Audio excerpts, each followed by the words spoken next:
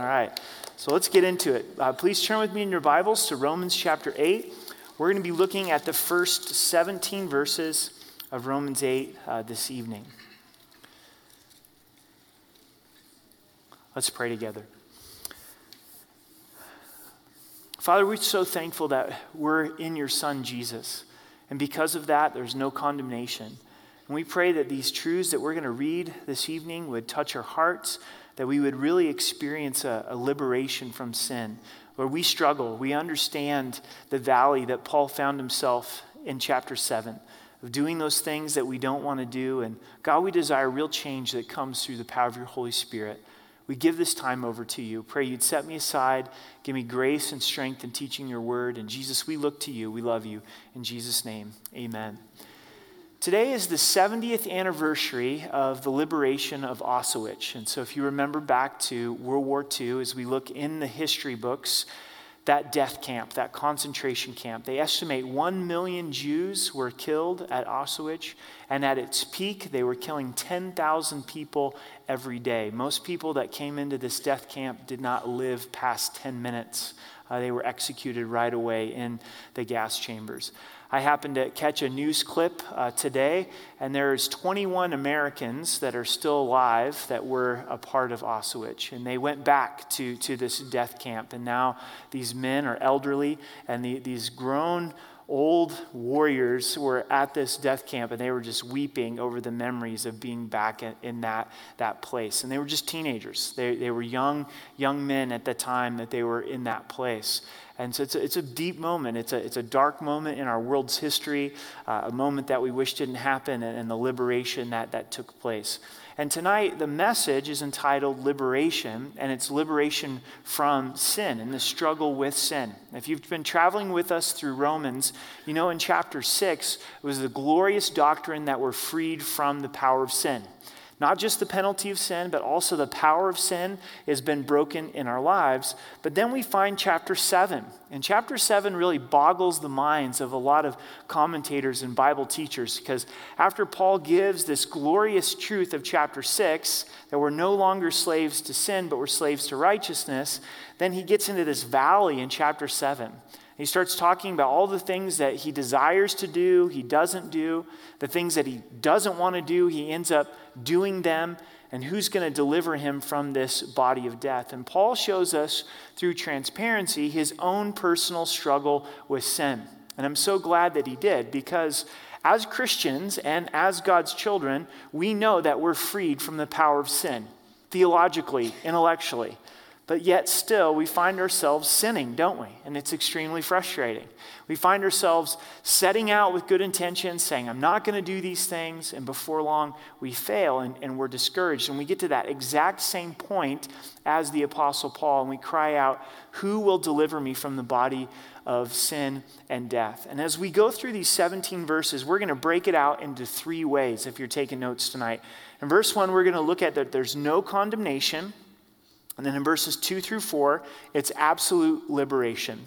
And then from verses 5 through 17 is its new creation. No condemnation, absolute liberation, and then new creation. As you'll notice as we go through these verses, there's one word that's used over and over again. It's the Spirit. The Spirit of God is the power of God to liberate us from sin. There's no way to have victory over sin in and of ourselves. Christianity is not behavior modification. It's not us looking at ourselves and self-help. Okay, I'm going to help myself over this anger problem. I'm going to help myself over this battle with lust. I am going to be a more loving person in 2015. It's not behavior modification. It's the gospel that Jesus died for us, that he rose again, and now we're the temple of the Holy Spirit. And it's the Holy Spirit living in and through us and us yielding to the work of the Spirit that actually results in the transformation that we so desire. So this is my prayer for us tonight, is that we would experience liberation, that we would experience more freedom in our lives tonight as we lay hold of these truths that God has given to us. So verse 1, there is therefore now no condemnation to those who are in Christ Jesus. So this is our first point, no condemnation First, we find there is therefore. So it's building on the whole argument of the book of Romans. Even though that there's this valley, the struggle of sin, even though we do things that we don't desire to do as believers, there is therefore now no condemnation in Christ Jesus. So it's present tense tonight. No matter the struggles that you had this week, the struggles that you're going to have next week, there's no condemnation in Christ Jesus. So what is condemnation? Condemnation is God giving us the ultimate consequence for our sins, which is hell. It's damnation. It's that final sentencing that's given that only God can decide. You're not my child. You don't belong to me. You're going to spend eternity apart from me. Condemnation. There's no condemnation. Why? Because of our position in Christ Jesus. Because you're in Christ Jesus. We're robed in Christ's righteousness. And so we start to think about all the different ways that condemnation affects our relationship with God. If you're walking in the attitude, if I'm walking in the attitude of condemnation, it's going to be a barrier between us and the Lord, other relationships included. Satan's the accuser of the brethren. That's what Revelation 12 tells us. So he's constantly going to be bringing up against all the things that we've done wrong to get us to try to walk in an attitude of guilt and an attitude of condemnation. Even though we read this truth of liberation, the death camp is over. You don't have to live in the death camp anymore. You're not in the gas chambers. Jesus has died for you. He's risen again. The power of sin has been buried, and now there's newness of life. A lot of times, we still walk around with this feeling of condemnation, this label of condemnation. There's a children's book by Max Lucado. It's one of my favorite books. Sometimes children's books that just can get powerful truths across. And he begins to write about this man who makes toys. And he's this master maker of toys. And then he would put these labels upon the toys that he would make. But they would be different than the labels that everybody else had, all of the other toys in the community. So this particular toy over time started feeling bad about the label that the toy maker had given to him. And then all of the other toys in the community would also have labels, and they would come and stick it upon this toy. And the principle of this story, as you read it, is learning to trust the labels that the toy maker puts upon us instead of the labels that we put upon ourselves or other people put on us as well. So that's the journey of the toy. He comes to understand and trust what the toy maker has said about him. And ultimately, we've got to trust what God says about us. To trust that he says, you're not condemned.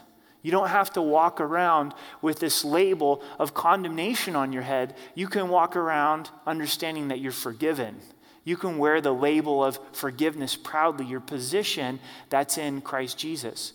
Jesus took the condemnation that we deserved upon the cross. He took the wrath of the Father so that we could then, in his justice and in his mercy, be able to walk in forgiveness. So think about the layers of condemnation for just a minute.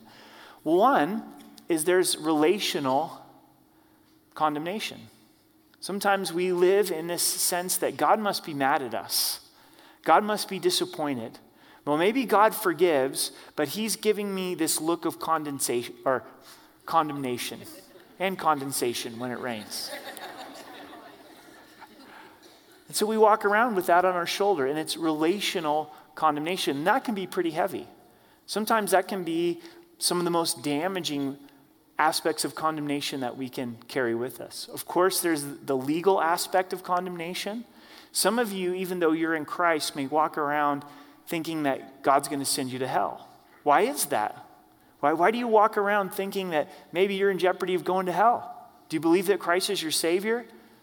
Do you declare him as Lord? Do you believe that you're in Christ Jesus? Then why do you hold on to that legal condemnation? Sometimes there's functional condemnation. What do I mean by that?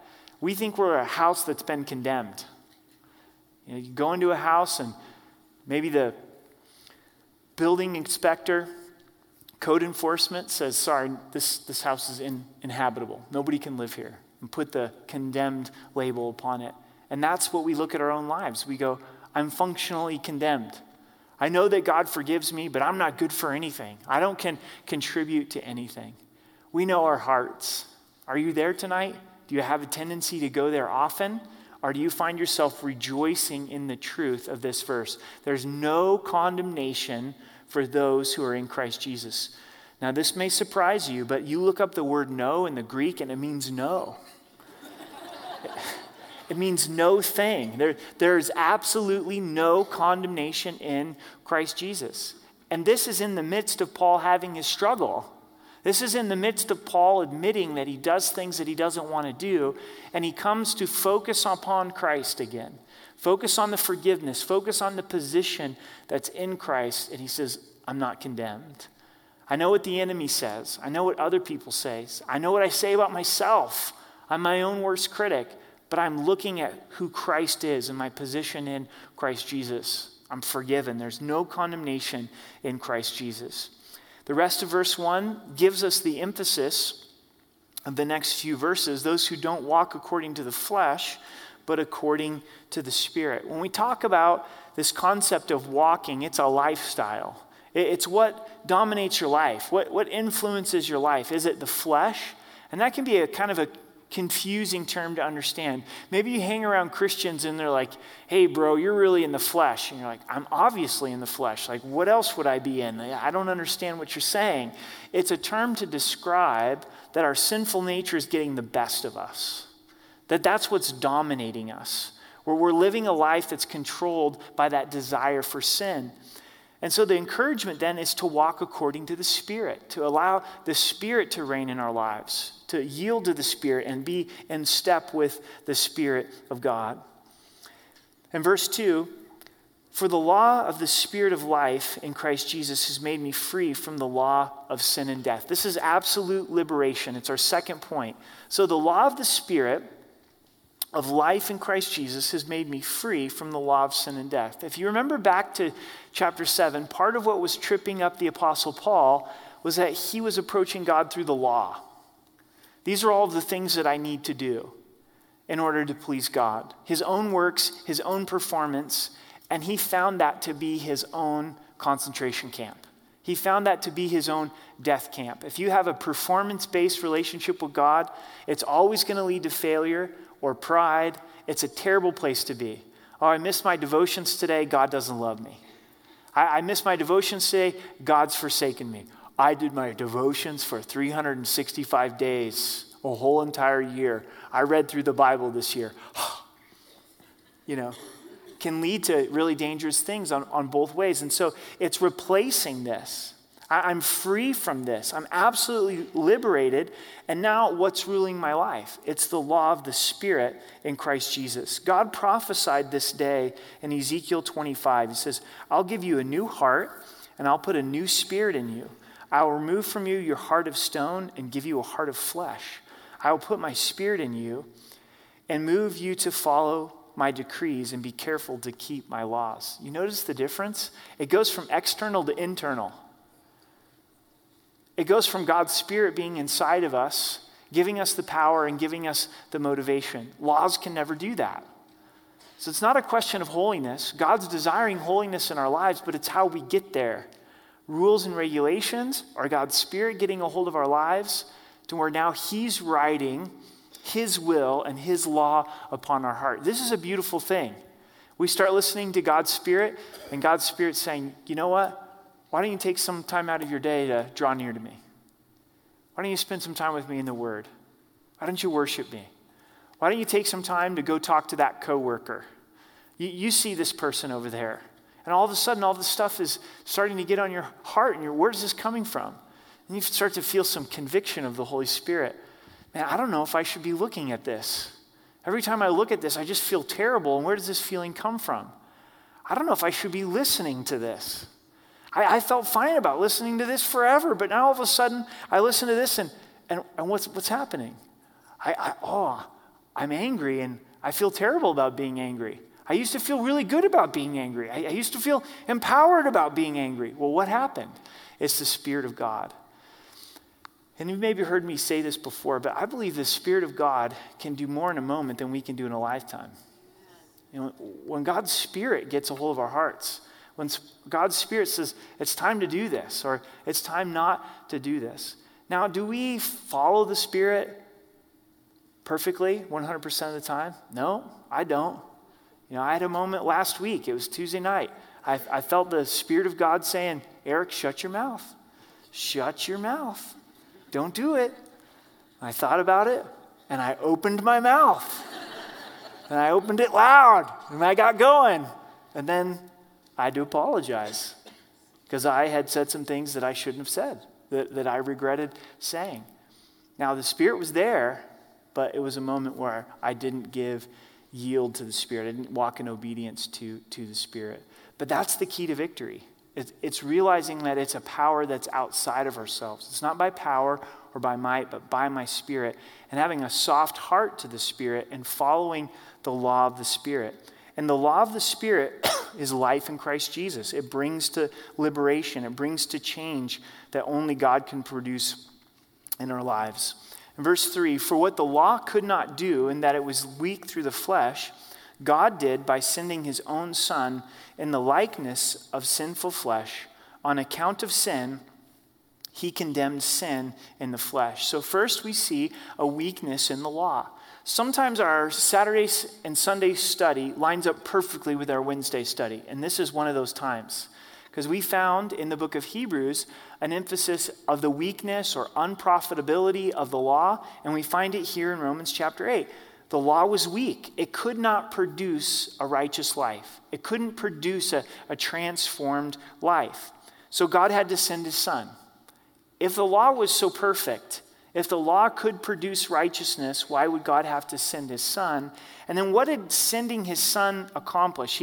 He sent his Son in the likeness of sinful flesh. So Jesus came in human flesh. He wasn't sinful. And why did he come? On the account of my sin. So he condemned sin in the flesh. Jesus took the condemnation for my sin. Sin does deserve condemnation. Sin does deserve punishment, but Jesus took that for me. And notice, it's by the plan of the Father. That's how much we're loved by the Father, that he would send his Son in human flesh to die for our sin, so that we could stand in this position of not being condemned before the Lord. When I'm walking in condemnation, it's not intentional, but I'm undermining the finished work of Jesus Christ. Does that make sense? Because what I'm saying to God in my attitude is your actions are not enough. The sending of your Son is not enough. But when I can believe and receive and rejoice in the finished work of Christ, when I can walk in forgiveness instead of condemnation, then God's glorified and my heart's transformed. Verse 4, this is still speaking of the work of Christ on the cross, that the righteous requirements of the law might be fulfilled in us who do not walk according to the flesh, but walk according to the Spirit. So ultimately, what does the law teach? It teaches a holy life of loving God and loving your neighbor. And that's fulfilled as the Spirit of God takes hold of our lives. And we begin to walk according to the Spirit. When we're not walking according to the flesh, but we're walking according to the Spirit. This transformation took place in Peter. When you read through Peter's life in the Gospels, he's always blowing it. He's always saying things that he shouldn't say. He even tries to correct Jesus. Remember that? He says, no, this isn't a good idea. No, Peter had the bad idea. You don't try to rebuke the Lord. You don't try to, correct the Lord. To the point where the Father speaks audibly from heaven saying, this is my beloved Son. Listen to him. Pay attention to this guy. He's my loved Son. Peter boasting that he would die with the Lord, but then denies the Lord. Only moments later, he's broken. Christ restores him. The book of Acts begins. He's praying with the rest of the believers, and he receives the power of the Holy Spirit, and there's a transformation that happens in Peter's life. Is Peter perfect after that? No. He still had a problem with this Jew-Gentile thing, and he'd hang out with Gentiles. He was a Jew. Then Jews would show up, and he'd walk away from the Gentiles. Don't tell anybody I was having a bacon cheeseburger with you fellas. And Paul had to rebuke him. Paul had to write him and say, hey, you're not behaving in the way that you should. So he wasn't perfect, but there was a change that would happen in his life.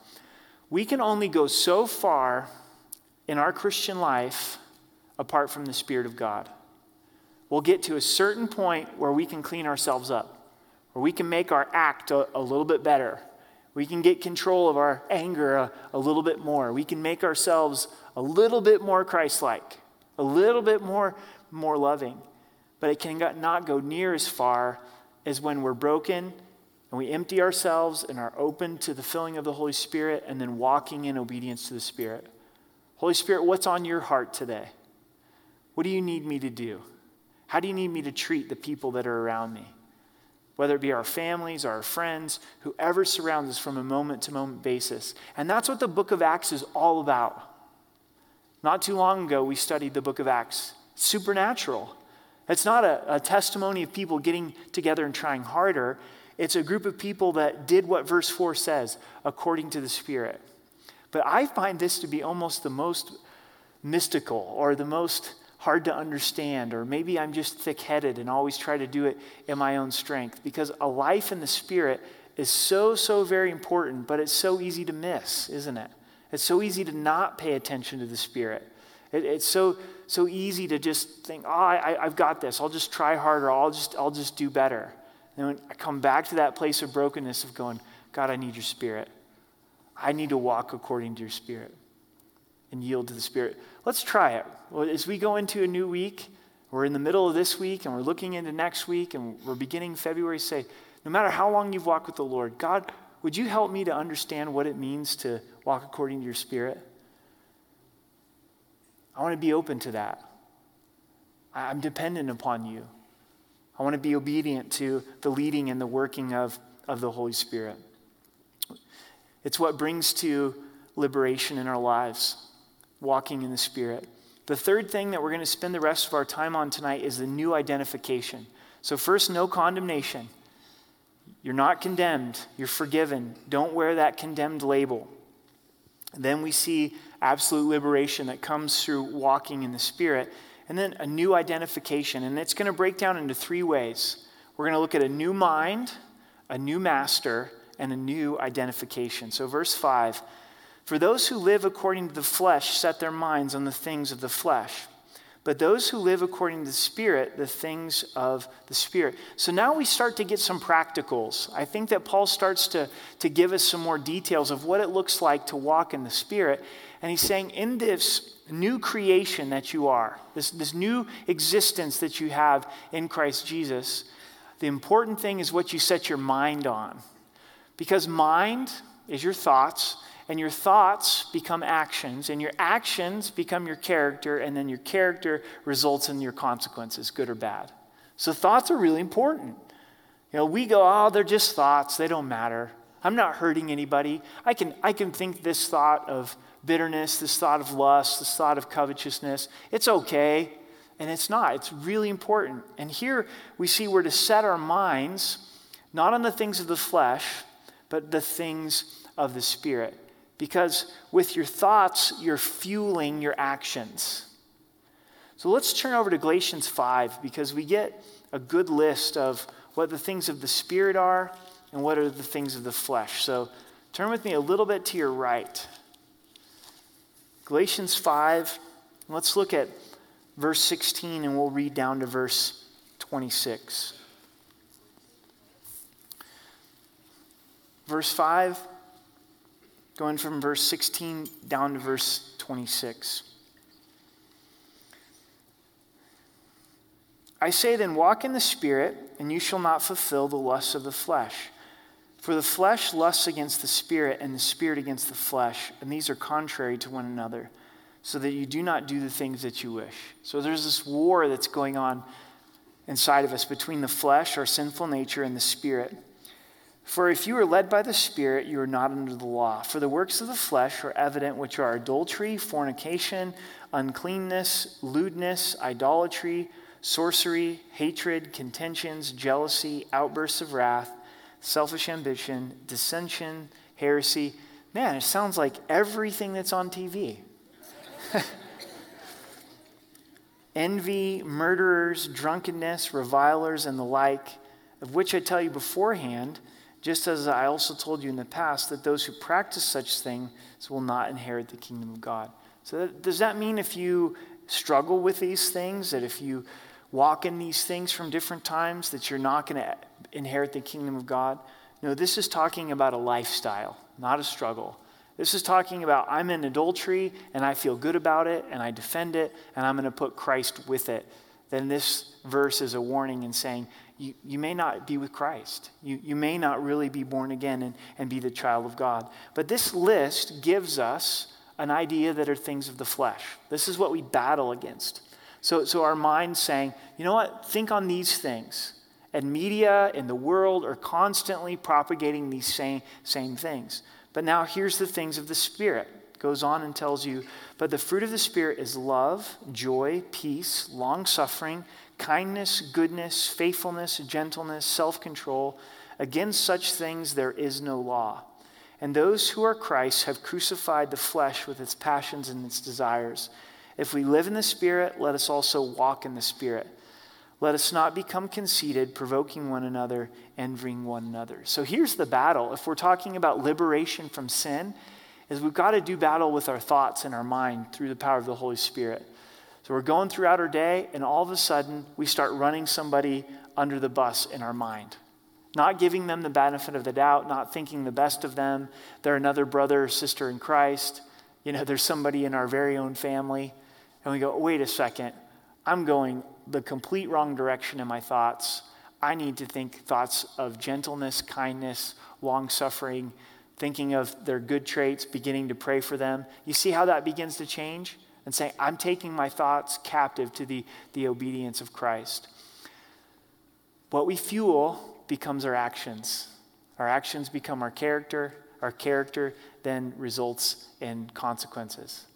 So how are some things that maybe we could do to change this up a little bit? What are we listening to in the car? What are we fueling our thoughts in the car?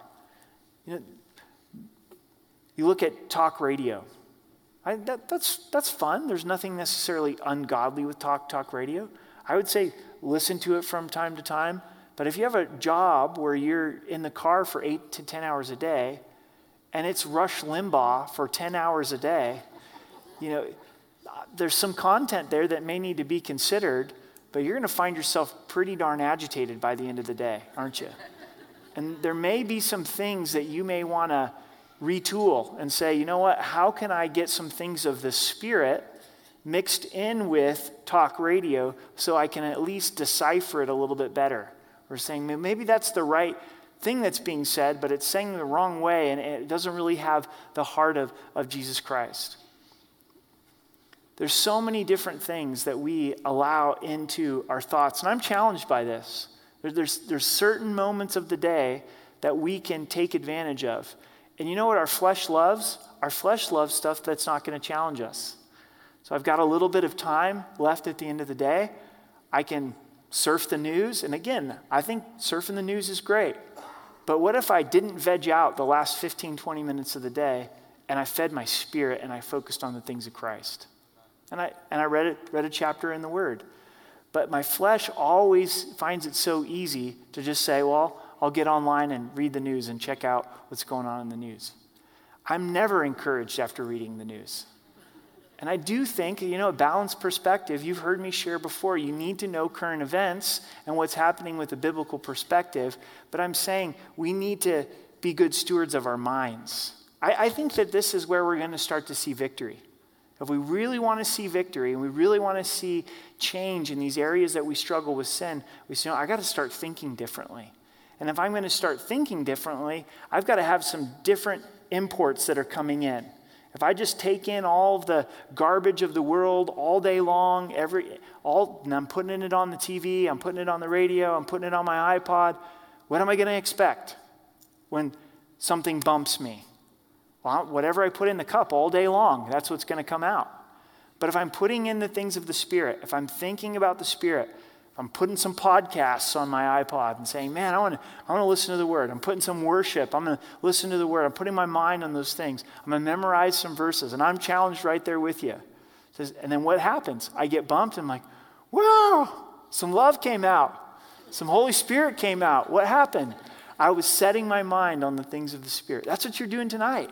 That's what we're doing tonight. You took time out of a Wednesday night to come and listen to the Word of God and put your mind on the Spirit. We've got a new mind, and that's part of our new creation that God has given to us. Verse 5 tells us that we have control of where we set our minds.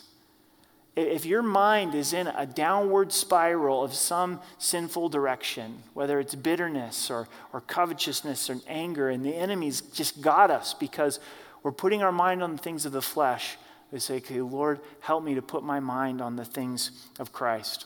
Why? Because of verse 6. For to be carnally minded is death, but to be spiritually minded is life and peace. So carnally means fleshly. When our mind is given over to the desires of our sinful flesh, it's death. We all know that. We could all write our own autobiography with that. But when we're spiritually minded, it's life and peace. The battle's won and lost with our minds. We go on to verse 7, because the carnal mind is enmity against God, for it's not subject to the law of God, nor indeed can it be. Enmity is hostility or at war with. So when my mind is set on the flesh, when I put my mind in that sinful direction, I put myself in a place where I'm in hostility with God. I'm not in that place of peace with Lord. It doesn't line up with his heart and his commands. In verse 8, so then those who are in the flesh cannot please God. Now we believe this? Again, the flesh, we just read all of the things that are in the flesh in Galatians 5.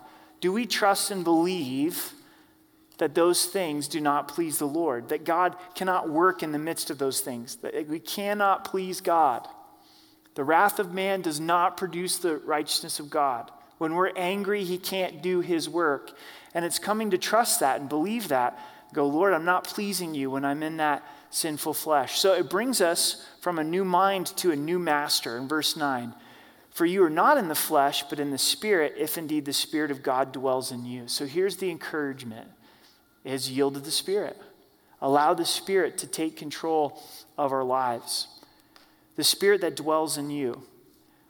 Did you know the moment that you received Christ as your Savior, you became the temple of the Holy Spirit? You became the indwelling of the Holy Spirit.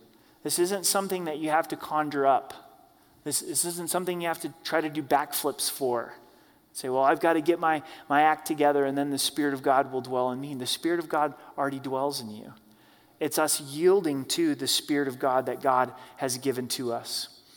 In verse 10, continuing in verse 9, now if anyone doesn't have the Spirit of God, he's not his. So if you haven't given your heart and life to Christ, you don't have God's Spirit, and you're not his. In verse 10, and if Christ is in you, the body is dead because of sin, but the Spirit is life because of righteousness. So you now have two things going for you in this liberation from sin. You're the temple of the Holy Spirit. The Spirit of God lives inside of you, inside of me, desiring to take control. And then Christ lives in you. And if Christ lives in you, then you're dead to sin. You're not going to find life inside of sin. And this should be an encouragement as the child of God, is when we sin, we feel terrible about it, don't we? We feel convicted about it. We go, there's no life here. And we get a little bit confused and we go, before I knew Christ as my Savior, this was so fun. We maybe remember it inaccurately, but there was some pleasure. At least we could get some pleasure in the sin, even if it was for a season. And that season would come to a quick ending. But now that we're in Christ, we go, there's no pleasure here. I don't feel good about what I just did. I feel terrible. Why? Because Christ is in us, and because he's in us and the Spirit of God is in us, we're dead to sin. That's God's grace. That's evidence that you are the child of God and that good conviction that God brings into our lives. Though it's not a fun place to be, aren't you thankful for it? Aren't you thankful that there's no more life in that place of sin? We go on to verse 11. This is such an encouraging verse. Lay a hold of it. But if the Spirit of him who raised Jesus from the dead dwells in you, he who raised Christ from the dead will also give life to your mortal bodies through his Spirit who dwells in you. Did you check that out? Did you read that? The same Spirit that rose Christ from the dead lives in you. Christ was dead for 3 days. The decay process was beginning to happen, and the Spirit of God raised him from the dead in just one moment. That same Spirit that rose Christ from the dead, it lives in us. That means that there's power over any sin that we struggle with. And sometimes with defeat after defeat after defeat, we go, there's no possibility for victory. I'm stuck with this for the rest of my life. I'm going to live in Romans 7 till I go home to be with the Lord. And God's saying, no, I've given you the power through the Holy Spirit. Yield to the Spirit. Don't try it on your own. If you do it in your own strength, we're going to fail every time. But allow God's Spirit to do that work. Our responsibility is to simply say yes to the Spirit and to walk in obedience to the Spirit. God's Spirit's saying, don't go there. You know what happens when you go there? You're going to give in. Here's the way of escape. Okay, Lord, I hear you. I'm going in this direction. It's not just in steering away from the negative, but also walking in the positive, walking in the good things that God has for us. What an amazing demonstration of God's power. The Spirit is completely able to give life to our mortal flesh. Do you feel like that there's an area of your relationship with the Lord and this battle with sin that's just completely dead? You go, you know what? I've tried and tried and tried to love my spouse in a more godly way, and every time I just fail. There's nothing but death in this area. God's a God of the resurrection. The Spirit of God can bring life to where there's a stony heart and begin to transform the way that we treat our spouse. You know, my kids just fried me beyond fried. I'm doubly fried. All there is death in my attitude towards my child. The Spirit of God can revive your heart to give you a supernatural type of love that can only come through the throne room of God. Do you have that coworker? You know what I'm saying? That one? That's just like fingernail on the chalkboard. Like, I know God's telling me to love them, and there's even a verse in there about loving your enemies, but I just don't want to. They're miserable. Maybe it's even gone to the point where you're part of those conversations at the water cooler, at the coffee maker, at the break at lunch, and you've gone there. It's complete death. And you can't imagine that God would turn it around. How about verse 11 that we just read? The same power that rose Christ from the dead. He can bring life where there's death. There's never a hopeless situation. There's never to a point where God can't bring deliverance in our lives. But I think you've probably experienced this, and I've experienced some in my life, that there comes deliverance and victory when I get to a place of brokenness where I can't do it on my own. Where I try to love that difficult person on my own, and I only get so far, and I fail. I go, God, I can't do this. I need you to help me. I'm ready to surrender. I'm ready to work on this through the power of your Holy Spirit because I can't do it in and of myself. Verse 12, therefore, brethren, we are debtors not to the flesh to live according to the flesh. So we're no longer in this legalistic law relationship based with God. But verse 13, for if we live according to the flesh, you will die. But if by the Spirit you put to death the deeds of the body, you will live. So if you're doing this according to the law, according to your own efforts, according to the flesh, you will die. Can we say an amen to that? But if by the Spirit you put to death the deeds of the body. So sometimes when we talk about not being under the law and not having a legalistic relationship with God, people think that God's not desiring holiness in our lives. God is desiring holiness in our lives because it's wholeness. And it's the absolute best for us. Every mom I've ever met has always wanted good things for their child. Want their kids to eat good food and get sleep. And, when the cold comes, all the medicine comes out of the cabinets. You moms have amazing medicine cabinets for your kids. You want wholeness for your kids. And us dads are like, oh, they'll get over it. They'll be fine, How much more so does God? He wants what's best in our lives. He wants holiness, but it happens through the Spirit. And as the Spirit of God is active in our lives, the Spirit's going to say this, put it to death. There comes that point where the Spirit's going, you know what, do business with this. You don't have to live here anymore. You don't have to be bitter anymore. You don't have to be covetous. You can be content. You don't have to live in lust. You don't have to live in anger, and go for it. Put it to death. Don't make excuses for it. Don't justify it. Take the cross of Jesus Christ and apply it to that particular sin and struggle, and you will live. And this is where we get from the new mind and the new master. The new master is the Spirit. And we come into, I think, which is the most important part of the text, and it's the new identification, and it's the fact that we're sons and daughters of God. In verse 14, it says, "For as many are led by the Spirit of God, these are the sons of God." So the fact that the Spirit is leading us, even though sometimes we don't follow, is evidence that we're God's children, because God's Spirit doesn't lead unbelievers in this same way. In verse 15, "For you did not receive the spirit of bondage again to fear, but you received the Spirit of adoption, by whom we cry, Abba, Father."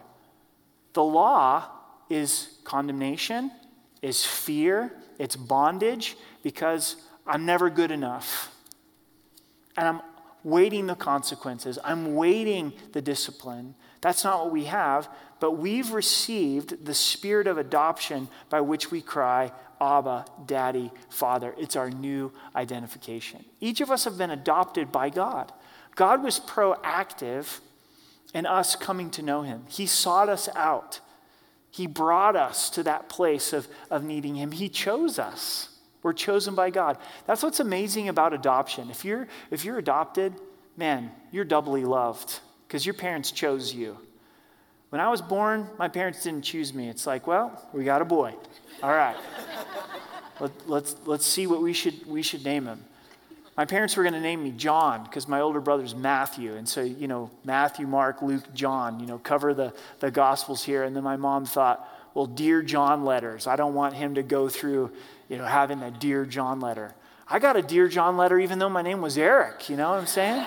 So somehow I ended up being Eric. But our family is my brother and I have a little sister. And my little sister is 10 years younger, and she's adopted. She's chosen. And my parents went through a lot of work to adopt my little sister. A lot more work than conceiving my brother and I can tell you that right there. The process was a 4-year process with the state of Oregon to get to the place where they could be qualified in Oregon's eyes to adopt, and then all of the legal process to have my little sister come in to the home. It's an amazing, amazing thing. And to think that God would know everything about us with all of our struggles and all the struggles that we're going to continue to have, and he says, I want you. I want you to be my son. I want you to be my daughter. And not just be on my team, not just be a worker, but son, daughter, you're chosen. You have the Spirit of adoption to where you cry out, Abba, Father. You cry out, Daddy. So it's the Spirit of God that's leading us and guiding us to overcome sin, but then it's the Spirit of God that's leading us into this deeper relationship with God where we understand him as Father. And do you relate with God in this way? Think about your prayers for just a moment. A lot of times our prayers begin, Lord, God, and there's not necessarily anything wrong with that. When Jesus taught us to pray, how did he teach us? Our Father. Our Father which art in heaven, hallowed be your name. And as you study the Old Testament, they did not approach God with Father. It was Lord. That's how they approached God, with fear and reverence, which we need in our lives as well. But Jesus, because of his sacrifice, brought us into a relationship where we can cry out, Dad, where we can cry out, Abba, Father. And this is a term of very close relationship. Daddy, Abba, Father. And this can be a difficult thing for us because of our own human relationship with our Father. And you may tend to see your Heavenly Father through the lens of your human father, but your Heavenly Father is not your human father. I have a wonderful earthly father, and it still was difficult for me to talk to God in this kind of intimacy. It was easy for me to see God in the Lord sense. You're Lord, you're God, You're awesome. You're powerful. But then to say, Dad, Daddy, to climb up into his lap and to pour out my heart to him, that's been a process that I'm still growing in. But that's what God desires. That's what he longs for. You know, this wrestling with sin is more than us just having a good life. You know, we're not just wrestling with sin so life can be more productive for us. It goes back to this relationship with our Father, of receiving his help but desiring to be close to him. It's the new identification that we have because he's adopted us. In verse 16, the Spirit himself bears witness with our spirit that we're children of God. So the Lord's identifying with your spirit, saying, you belong to me. You're my son. You're my daughter. Have you ever had those moments when the gospel's being shared at the end of a service and you just feel the Holy Spirit in your heart, warming your heart, going, man, you're the child of God. You belong to me. There's times when you're in worship and man, you feel the Spirit. You're reading the Word and you feel God's Spirit. It's not all the time, but that's confirmation that you belong to the Lord. And it's also true in the other sense. When we feel the Holy Spirit convicting the snot out of us, that's evidence that we're the child of God. Going, God, thank you. You're convicting me here. I understand that this is the work of the Holy Spirit. It testifies with our spirit that we're the child of God. Verse 17, this is such an amazing promise. And if children, then heirs, heirs of God and joint heirs with Christ, if indeed we suffer with him, that we also may be glorified together. If sonship and daughtership wasn't enough, we also get to be heirs and joint heirs with Christ, equal heirs with Christ. Because being an heir comes along with being a son or a daughter. The only way you lose your inheritance as a son or a daughter if there's something broken in the relationship. But if the relationship's right, guess what? You're an heir because you're the son. You're the daughter. And our relationship's right with God because we're in Christ. We're not condemned. And so we're joint heirs with Jesus Christ. We're going to rule and reign with Christ. And then there's this last part of this verse that lets us know what this earthly life is going to mean. This earthly life is going to mean suffering. Jesus suffered in this life for what reason? To win people's hearts unto salvation. So God at times in his overall economy will say, Eric, you're going to suffer because I'm more concerned with people's salvation than your comfort. No, God, I don't like that. No. I want to see people get saved and be comfortable at the same time. Can't we do that? No. There's some suffering that's going to happen because we'll be glorified together. We set our eyes on eternity. We go, the suffering's worth it now because we're going to be joint heirs with Christ. So let's try to lay our minds around this as we close. There's truths to lay hold of.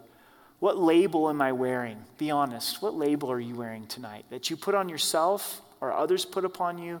And do you wear the label that God has put on you of forgiven? Or are you living in the label of condemned? Am I living according to the Spirit? Is that even on my radar? Is that even something I'm open to surrendering the control of my life to the Spirit? Does that mean I'm just going to be some weirdo? No. What's going to happen? It's going to be a life filled with love. Then what am I setting my mind upon? How about today as you went through your day? What kind of things was your mind fixed upon? And then am I living in bondage or sonship?